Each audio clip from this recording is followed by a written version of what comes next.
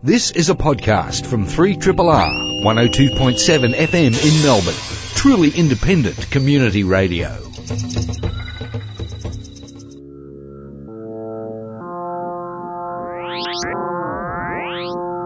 Zero G.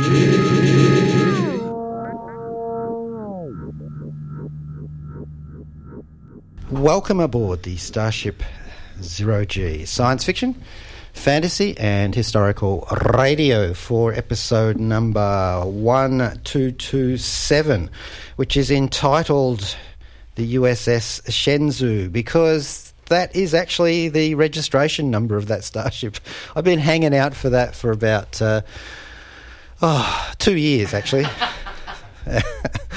Okay, our podcast title today is Pod of Dracula. Now, I do have two people in the studio today, and we will be chatting with them presently. And we were going to start out today, since it is Labor Day, so we're not going to do any work today at all, but we are going to start with a little bit of a track here to maintain our solidarity forever. This is Neil Gaiman. It's well past 2000 AD, but Tharg still listens to Zero G. He does indeed. And here we are back after Mr. Tom Morello. Tom Morello! I knew I recognised that voice. Our friend from the Night Watchman CD. And we call him a friend because he's, although he's best known for Rage Against the Machine and Audio Slave and Night Watchman and Street Sweeper Social Club, he also played guitar on the soundtracks of Iron Man and Iron Man 2 and had a cameo in the first film as a member of the Ten Rings. Oh, really? Yes. I'll go back and watch that now. Yes. I am Rob Jan, and of my own free will, I hereby invite these two extraordinarily gentlemen across the threshold of Zero G's airlock, David Innes and Rob Lloyd. Hello. It is a pleasure to be back, as always, in your presence, Mr. Jan. David Innes is, of course, the fictional character who journeyed to the Earth's core in Edgar Rice Burroughs' Pellucidar novels. His partner in vampirism today is Rob Lloyd, who was cloned from a lock of the 10th Doctor's time-boyish hair. Together, these two alien Skrull refugees combined to steal the shape of Innes Lloyd, a Welsh television producer whose BBC production credits read like a who's who list of series like, well, Doctor Who. Mm-hmm. The Gestalt entity of Innes Lloyd now has a rich history of genre comedy, including Journey to the Centre of the Earth, Melbourne at the Melbourne International Comedy Festival, and Rob Lloyd's international hit show Who Me? And also well known for the podcasting acumen. Yes. I've whored myself out to many of podcasts and been involved in my own in many ways, shapes, or form, as have you, Innes. That's true. I don't think you can be a true Melburnian independent artist. I think that's what happens. You sign up at the independent artist headquarters and they say, oh, yes, we'll give you, because they all sound like that, they'll give you a podcast. But we won't give you any training of how to do any of the technical stuff. No. And we won't advertise your show at all. You actually get it from the Royal Melbourne Show. It's in a show bag. It is. Yes, it's the depressing independent artist show bag. It's not as popular as the Bertie Beetle one. No. Now, they're not here, contrary to popular belief, to take over Zero G for the day. They are actually here talking about their show, which is Dracula, at the Melbourne International Comedy Festival in very soon, actually. Very soon, yeah. The 25th of March? Yep, that's when we open, Monday the 25th of March, and we run for a week at Melbourne's best independent cabaret venue and comedy venue, the Butterfly Club. So we'll run Monday to Sunday, the 25th to the 31st of March, 8:30 every single night of that week. That's a long time to run, but I guess the motivating factor of the peasants with the pitchforks and the torches. Well, they an angry mob has a lot of adrenaline pumping through their veins. So. But really, you shouldn't be calling the Herald Sun that. So you It's are definitely more a Guardian reference. Oh, I see. speaking of things that should have stakes hammered through them. You have Dracula as your inspiration. So obviously you've reread the book. I would certainly hope. Well, yes, the process to do this was that, we want to go, all right, we really like doing Journey to the Centre of the Earth. What is our next book? And it would just happen, why don't we try Dracula? Because that was also something else that had lots of adaptations. So I went back over the summer break after I finished with my normal teaching world. I read the book, and I'll tell you now, Rob, it's a very, very long book. It's 400 pages of long. So that was the thing. But the interesting thing that I got out of it, if I was to get one big nugget out of it, was how amazing the character of Mina Harker is in the novel compared to all of the films. Would you not agree, Rob? Yeah, well, that was the thing that stood out for us, was for me as well, was that the case of, I've never really been into Dracula that much, because it's always been sort of like the female characters have either been there to be lusted after or eaten. And even in some of the more faithful adaptations I do with bunny ears, like Bram Stoker's Dracula by Francis Ford Coppola, still the ladies are still very much just meat to be eaten or desired. So going back and looking at the book and seeing how much of a science-minded, independent, strong character Mina is, and how she has to sort of like prop up the male characters who are so emotionally invested in Lucy and all that. They sob so much. They sob a lot. The boys sob a lot. And it comes down to Mina Harker going, fine, I know I'm turning into a vampire, but let me do all the things first. The League of Extraordinary Sobbers. In this case. Wilhelmina Mina Harker, Nee Murray. Yes. Mina Harker is had so many different interpretations. It's an interesting, actually, sort of a span to look at those characters, because we don't know who's played Dracula over the years, etc., etc. But Mina has actually got quite a good spread of actresses. Peta Wilson, where she's actually gone full vampire in the League of Extraordinary Gentlemen. That's right, yeah. Greta Schroeder back in the original Nosferatu, and Winona Ryder. Yeah. In Mr. Coppola's film. Who pitched it to Coppola because she was so embarrassed she had to pull out of Godfather 3. So she said, I want to find another project for us to work on. And I'm really sorry I did this. How about we do Dracula? So it was Winona Ryder who pushed for Dracula to be made, which is really interesting. She later became Spock's mum. She did become Spock's mum, and she's now amazing in Stranger Things. Does she address herself as that? Hello, I'm Spock's mum. Yes, she does. Yes. Why would you not? And who was Mina in the 1979 one with Frank Langella? I'm not sure. I'd have to look it up. Did I stump the Jan?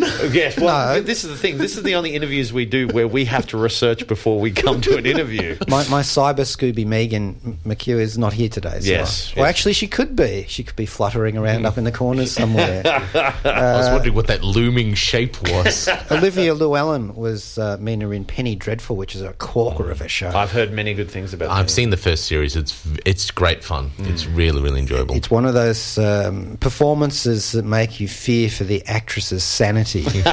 Oh, I like that. I like when an actor throws himself in that far. Yeah, she actually in this case. Oh, but anyway. so yeah, that's the type there's of. been many people who've played this role. So you've got Jennifer Spears playing Mina. That's correct. Because taking the very, very long book, and when we cobbled together our first draft, it was just far too long. So we had to find ways to truncate, as well as get all our references in that we have to do. And the reason I bring up the 1979 one is because they truncated some of the characters, but also renamed them. And one of the things that came out of that, they made Mina Harker the daughter of Dr. Seward. Yes. And I had pitched this to Rob as a grand idea. So why not we combine Dr. Seward and Mina Harker to be the same person? And so Rob said, yes. In fact, It did sound like that. He really did. He was smoking a pipe and everything. Oh, yes, dear boy. Yeah, very Ernest Lloyd. And so we pitched the idea that in our interpretation that we've made Mina Seward, then Mina Harker, to be a PhD student. who is studying mental health patients and will be a key part of our story. And we're both incredibly white middle-class men, and we didn't want to be necessarily going, hello, I'm Mina Harker.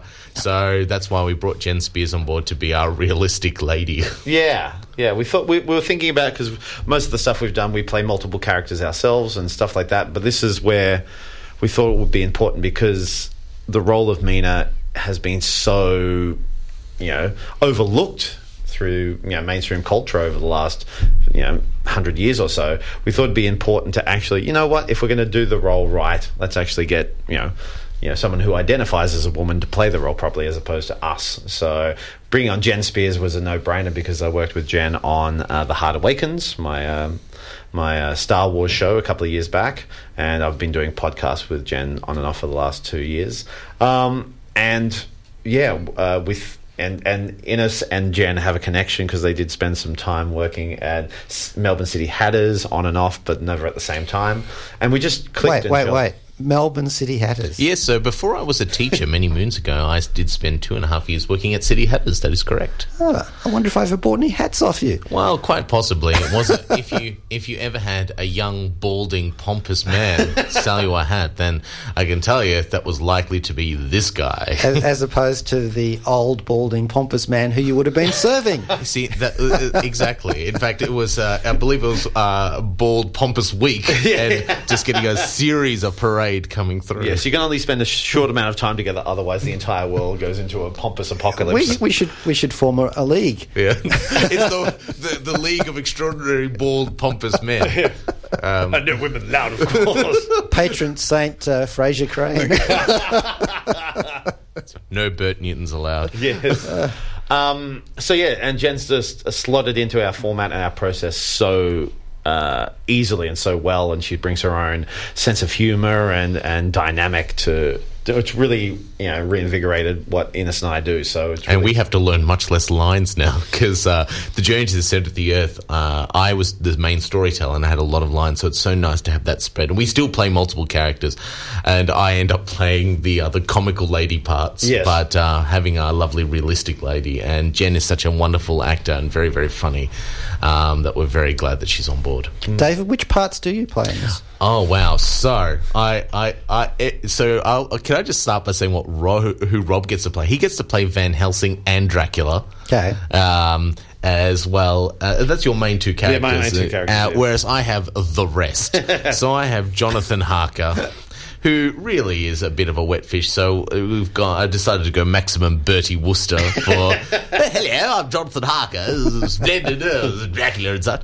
I play Lucy Westenra and Lady Westenra as well. And also we merged the three suitors into two, Quincy Homewood. So I play him. So I play the husband, the wife, and the wife's mother. Which we do have a scene, all three of us together.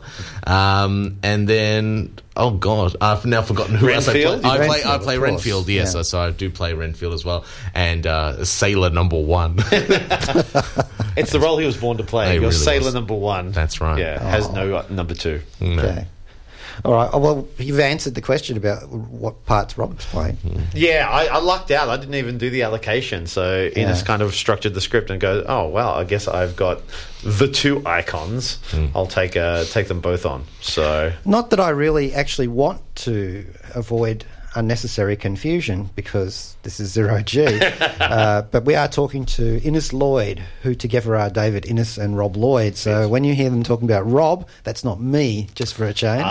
Yes, that's right. Well, in that case, from this point on, dear listener, I will refer to Rob as Lloyd and Rob Jan as Jan, and then we're all fine. And I'm Innes, so that's fine. I feel like a cat, like I've got three names now. Yeah. Okay, so... I could say mine host. Mine host, yes. Right, you're listening to the Fraser Crane Show here. No, you're not. Zero G, science fiction, fantasy and historical radio on Free Triple R FM. We're going to a track now, which is called... What's the track? Once Bitten, or is this a Drac? This is a Drac track. Once Bitten, Twice Shy, and it's by Laurie Chucko from Elvira's Gravest Hits. Oh, Gravest. Hello, darling. This is Elvira, Mistress of the Dark, stacking Z's on 0G on 3RRR FM. Respect. She was indeed. Respect. And that was actually Elvira, Mistress of the Dark, Once Bitten, Twice Shy with Laurie Chuckle from Elvira's Gravest Hits, her Halloween album. What else would it be? What else? Come on. We are here back in the studio talking with Innes Lloyd, which, when you split them apart quite messily, is David Innes and Rob Lloyd, who are doing Dracula as part of the Melbourne International Comedy Festival. Were you going to say intergalactic? I was going to say intercontinental. It could be. Whoever wins it gets a could be. belt that they get to I hold. thought you were going to say gets a whole continent. Gets a whole continent. Which one do you want? I'll take that. Well, you're not actually competing with Dracula's Cabaret this year because they're gone. They are gone. But there is actually another Dracula show in the lineup. In the exact same venue as us, and I think it's in the same room after us. I think it is. There is another show that's, I think, from the perspective of the servant of Dracula. But I think there is also the stage version or musical version, which is not at the same time, but also later. So I think Dracula is in the wind. It's definitely, it's called the Zeitgeist. I reckon it might be because we've just had the 200th anniversary of Frankenstein. True. So people may have been casting around. Maybe it's like part of the wave of Universal's pathetic attempt to reboot the monsters. They've tried so hard. They've tried. Yeah, they tried with Van Helsing back in the early noughties, and they tried with The Mummy. Well, actually, they did all right with Brendan Fraser's The Mummy. Yeah, Brendan Fraser's. The first one's really good. The second one's okay. But yeah, it's just a case of what they were trying to do. They were too cocky with the reboot.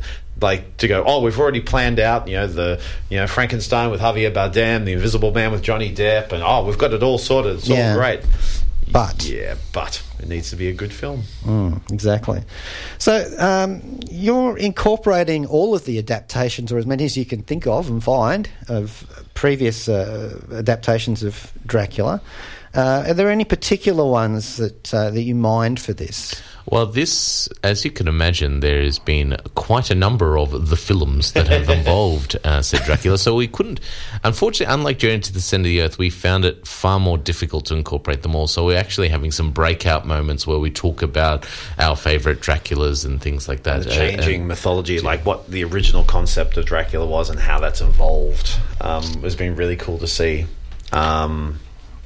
Like, when was the first incorporation of vampires being able to be killed by sunlight and Nosferatu? Exactly. And so that type of stuff. That's 10 points for Jan there. 10 points for Mr. Jan.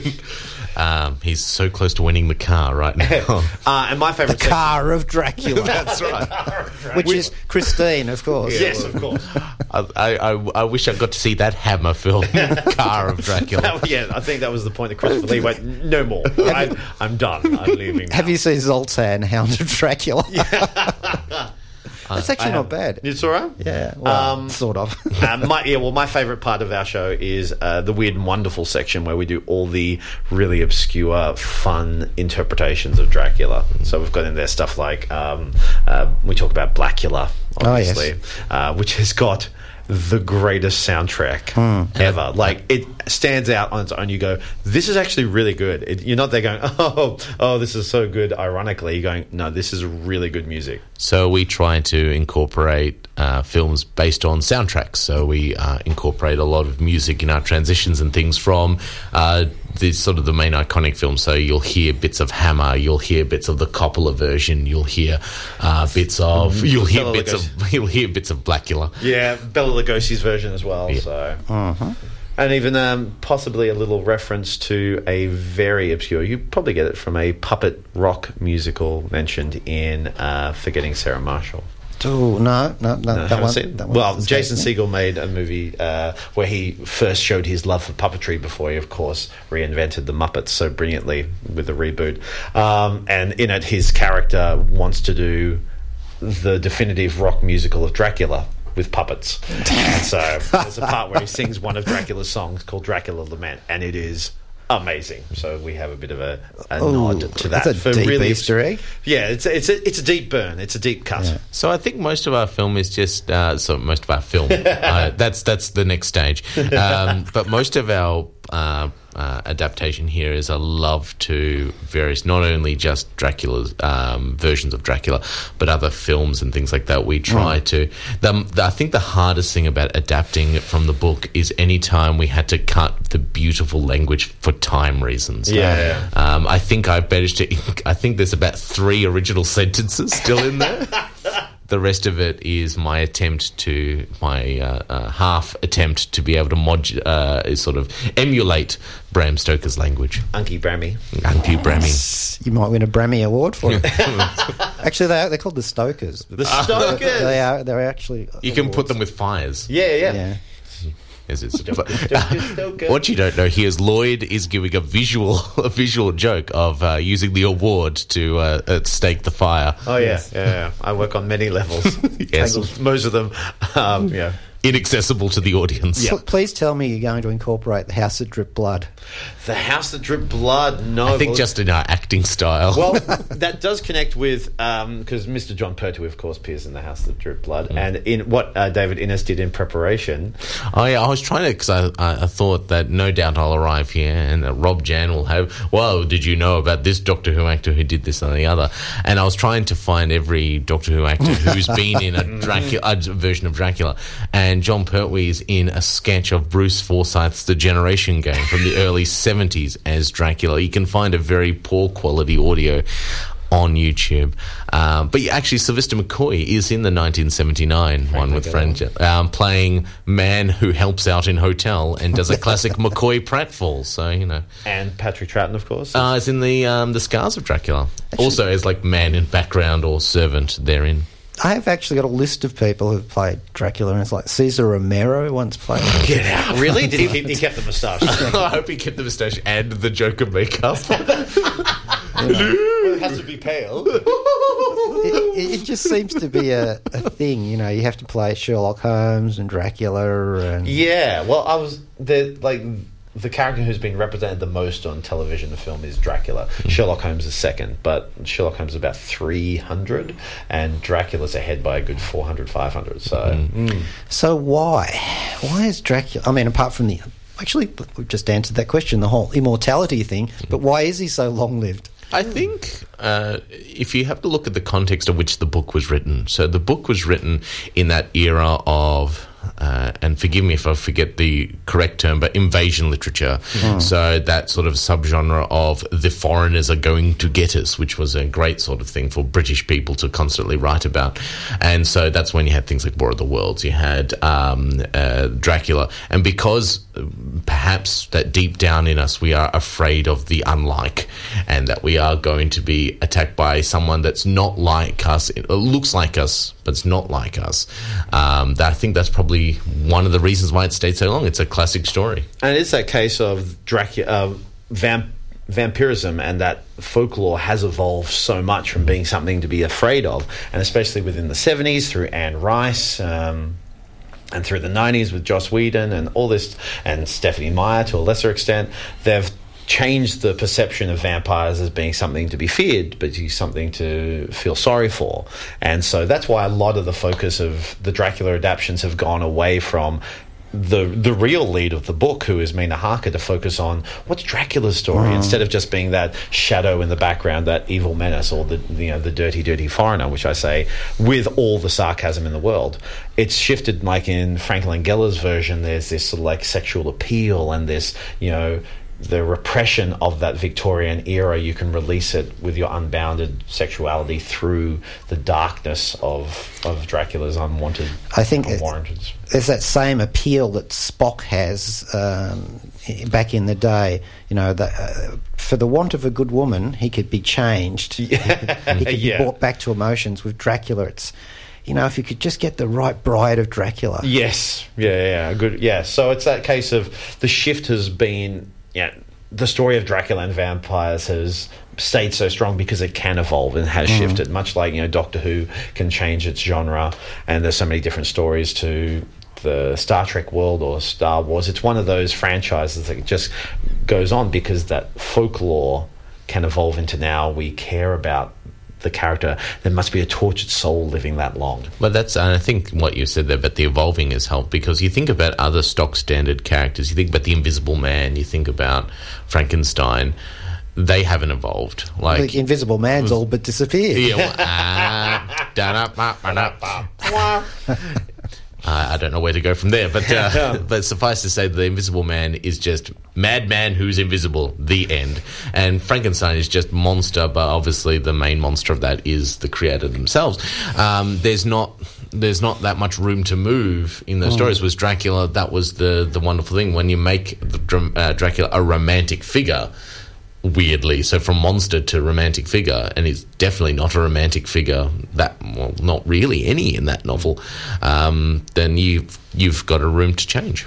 Well, that's true, but the major bearers of legend in terms of pop culture at least, and that's partly what we're talking about, Tarzan, King Arthur, Robin Hood, some of these things don't actually travel quite so well in the 21st century. No.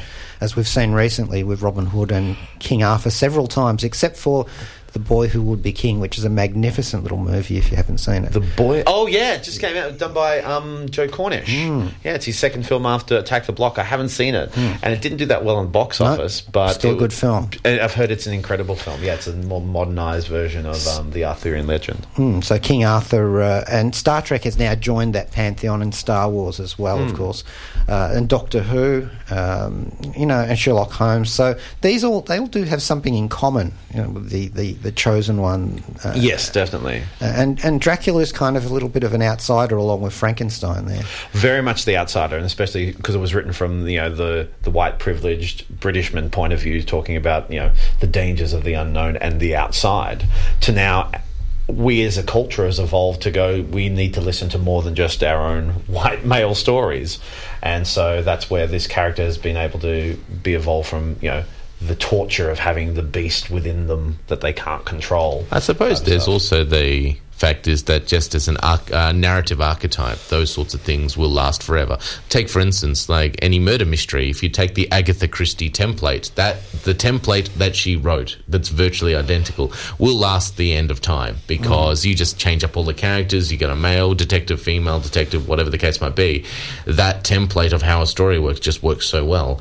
With Dracula, War of the Worlds, or The Invisible Man, that the archetype that there is a monster coming, and you can do all sorts of lovely, story icing on top of that. Yeah. But that, as a narrative story, is such an easy one and so good that's why it goes on forever.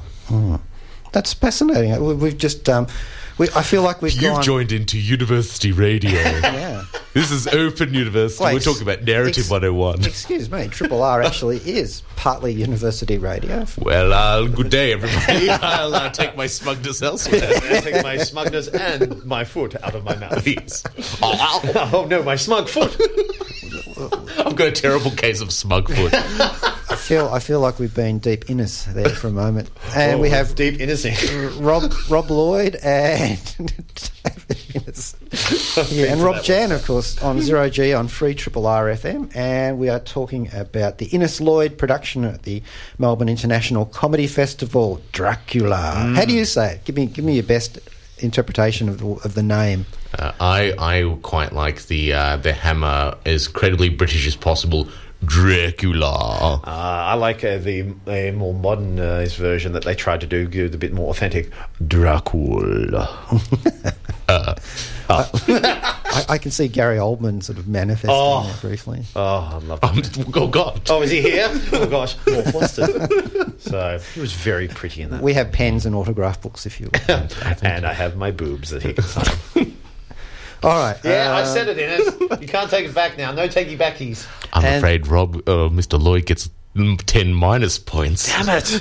Damn it, I'm never going to beat Jan in his own game. No. And they will be appearing at the MICF from the 25th of March. That must be previews, doesn't it? The festival starting the 27th for. Yes, well, the Butterfly Club fills out their season 4 weeks in 4-week blocks, 4 weekly blocks. So, yes, we are starting officially the day before previews and stuff start on the Tuesday. So we on the Comedy Festival website, our opening night isn't even on their calendar. But if you go to the Butterfly Club website, you can buy tickets for opening night straight away. Please do. We're performing before it. It's cool.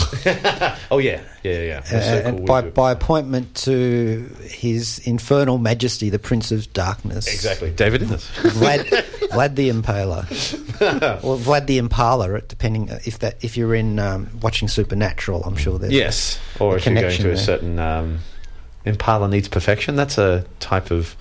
That's a commercial. Come and help me here, Innes. Would you like a shovel? He's trying to drive the Chevy to the levee, but the levee is dry. I'm all dry. That came out wrong. Well, before we get into the True It's Blood, Labor Day. Come on. the True Blood here. Oh no, you're too busy innocing for all. We will. I'm the Prince of Darkness, apparently. Get your smug foot out of my mouth. For a moment, if I just pull my hands out of the puppets for a moment, the glove puppets, they'll fall silent here. Nino Conti, eat your heart out. Now, we will have a track here, and I've chosen one called Dracula Cha-Cha, which, of course, is by Bruno Martino.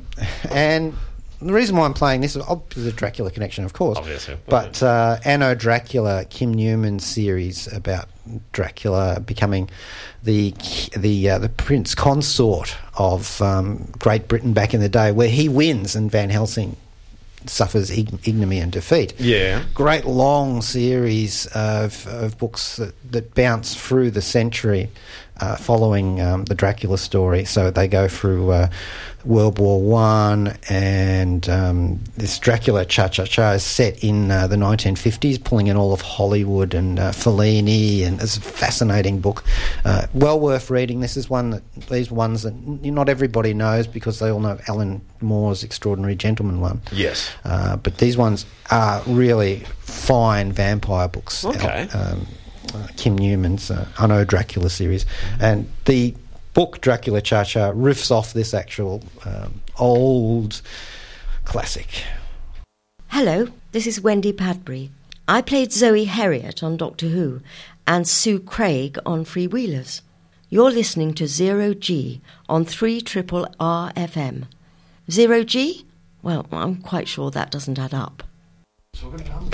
There we go with Dracula Cha-Cha-Cha. That was so cool. Is it free Cha-Cha-Chas or Cha-Cha, actually? I thought it was yeah. Cha-Cha-Cha. Yeah. It should be. I feel like that's a Red Dwarf line. What do you mean, Dracula Cha-Cha-Cha?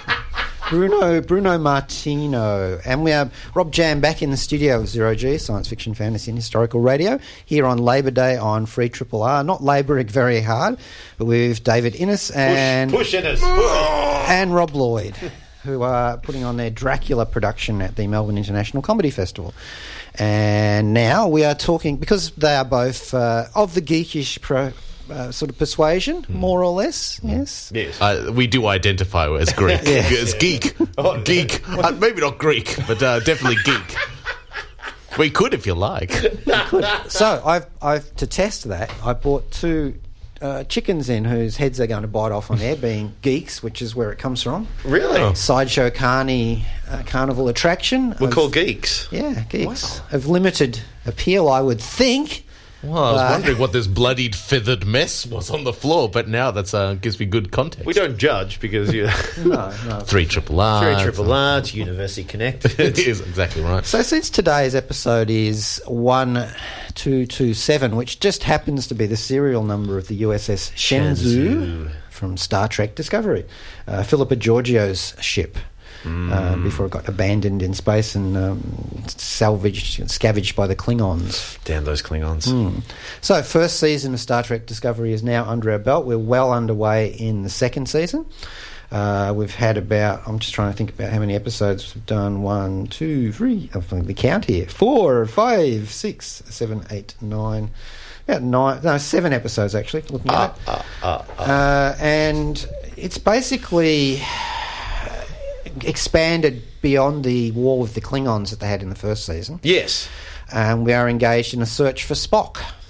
We are. We're going very Star Trek Episode 3 with the search for Spock. We, of course, and we've been waiting for this because, as we all know, Michael Burnham is the adopted sister Spock. Another sibling. Another sibling, and we've seen which has never been mentioned before. So a lot of people have been going ooh, but we have seen a lot of Sarek, who's been played brilliantly. The actor who's playing Sarek, I've seen him around. He's done like True Blood and TV shows all around town, but he is incredible as Sarek. He's a very good Sarek. We haven't had any mention of Cybok yet from Star Trek V.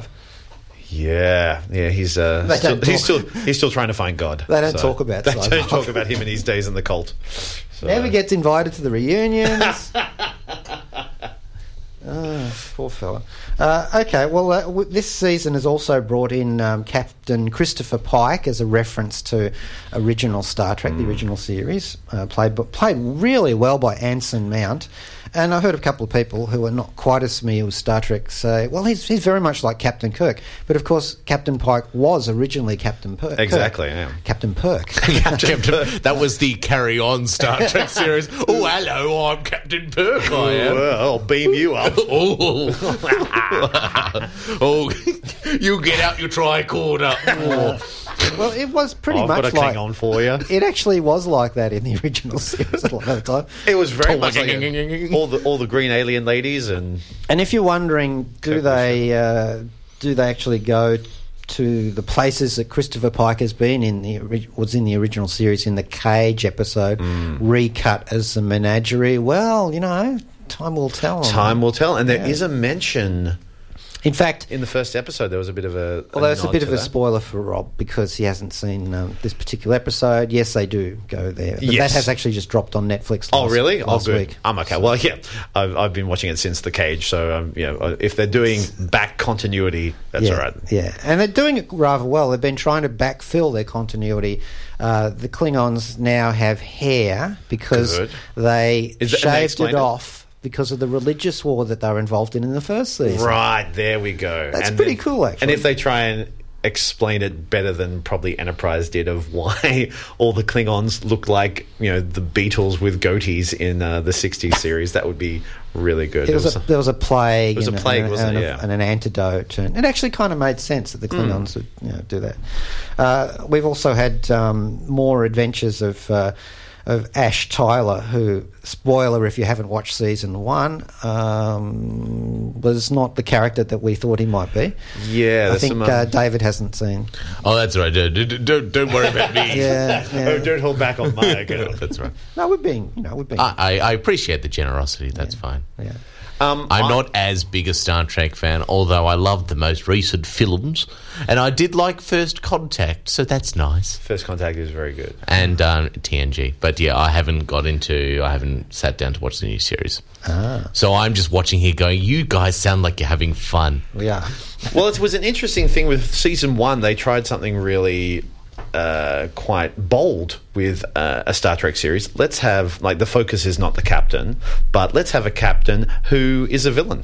I don't care about the spoilers I'm giving out. And they're going, it's an odd choice to actually make your captain of the ship someone you can't trust and someone you're not sure of. And it turns out in the end, played brilliantly by Jason Isaac, that man can do no wrong. It'd be like having a country where the Prime Minister or the President was thoroughly evil. Oh, but that would never happen. Of course As not. if anyone would elect someone who was a reality TV star. Satire. This is why I had to bring in comedians today. To get through this. What, just to get your mind off the horror that is the this horror. world? And, of course, Doug Jones continues to be absolutely gobstoppingly excellent as Mr. Saru. He's adding in new stuff. Kelpian. He's doing, I noticed in season 2, he's adding in this new hand wave thing as he walks. Yep. He didn't do that in season 1. He's bringing in this new physicality, which I'm really liking. He's evolving the character because he's such an incredible physical performer, obviously. So from all his work with Guillermo del Toro, just allowing that to play. So he's got almost like this fish-like waving of his hands as he walks. Really subtle, but it's a lovely addition. They did, if you haven't caught up with them yet, if you go on the Netflix site, they also have they've got other trailers and other material. Yes. And they've done 3 short episodes beyond that give us extra stuff, short treks. And they're doing more of those too, actually, including some animated ones, I'm told. Ooh. Getting a bit of the old animated Star Trek series that a lot of people hold quite close to their heart when they did that with the original series. And just to digress slightly, because the word animation popped into my head then, Rob, you must be very excited about the Macra Terror being animated. We are very excited. Ines and I went to Doctor Who, of course. Yes, of course. Ines and I went to see Power of the Daleks in the cinemas. I did too. Yeah. And that to was us and the one other person sitting in the very large cinema. You should have said hello. oh, we knew them. Oh, come on. We know what happens when we try to talk to someone during Doctor Who. Shut up.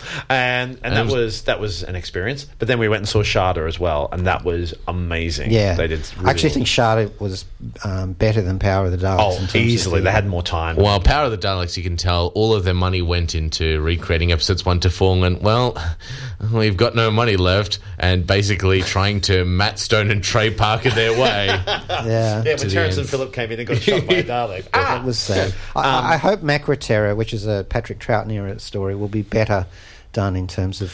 well, it's only 4 episodes and they've had a lot of time. So having time and less episodes mean that they have more money to put into each one. And it's a great story and it's really atmospheric. And to actually see the Macra better than they would have been in the poor old original series, which was just one Macra that didn't move very well. One Macra, 2 Macra. No, we cannot afford 2 Macra. Wait a minute. The Macra, they were the crab-like creatures, yes. Yes. So what they actually showed up in... it was one of Tennant's ones? Gridlock, yeah. Yeah, where they saw devolved. Claws. Yeah, with the big claws, and they devolved and they were all CGI'd.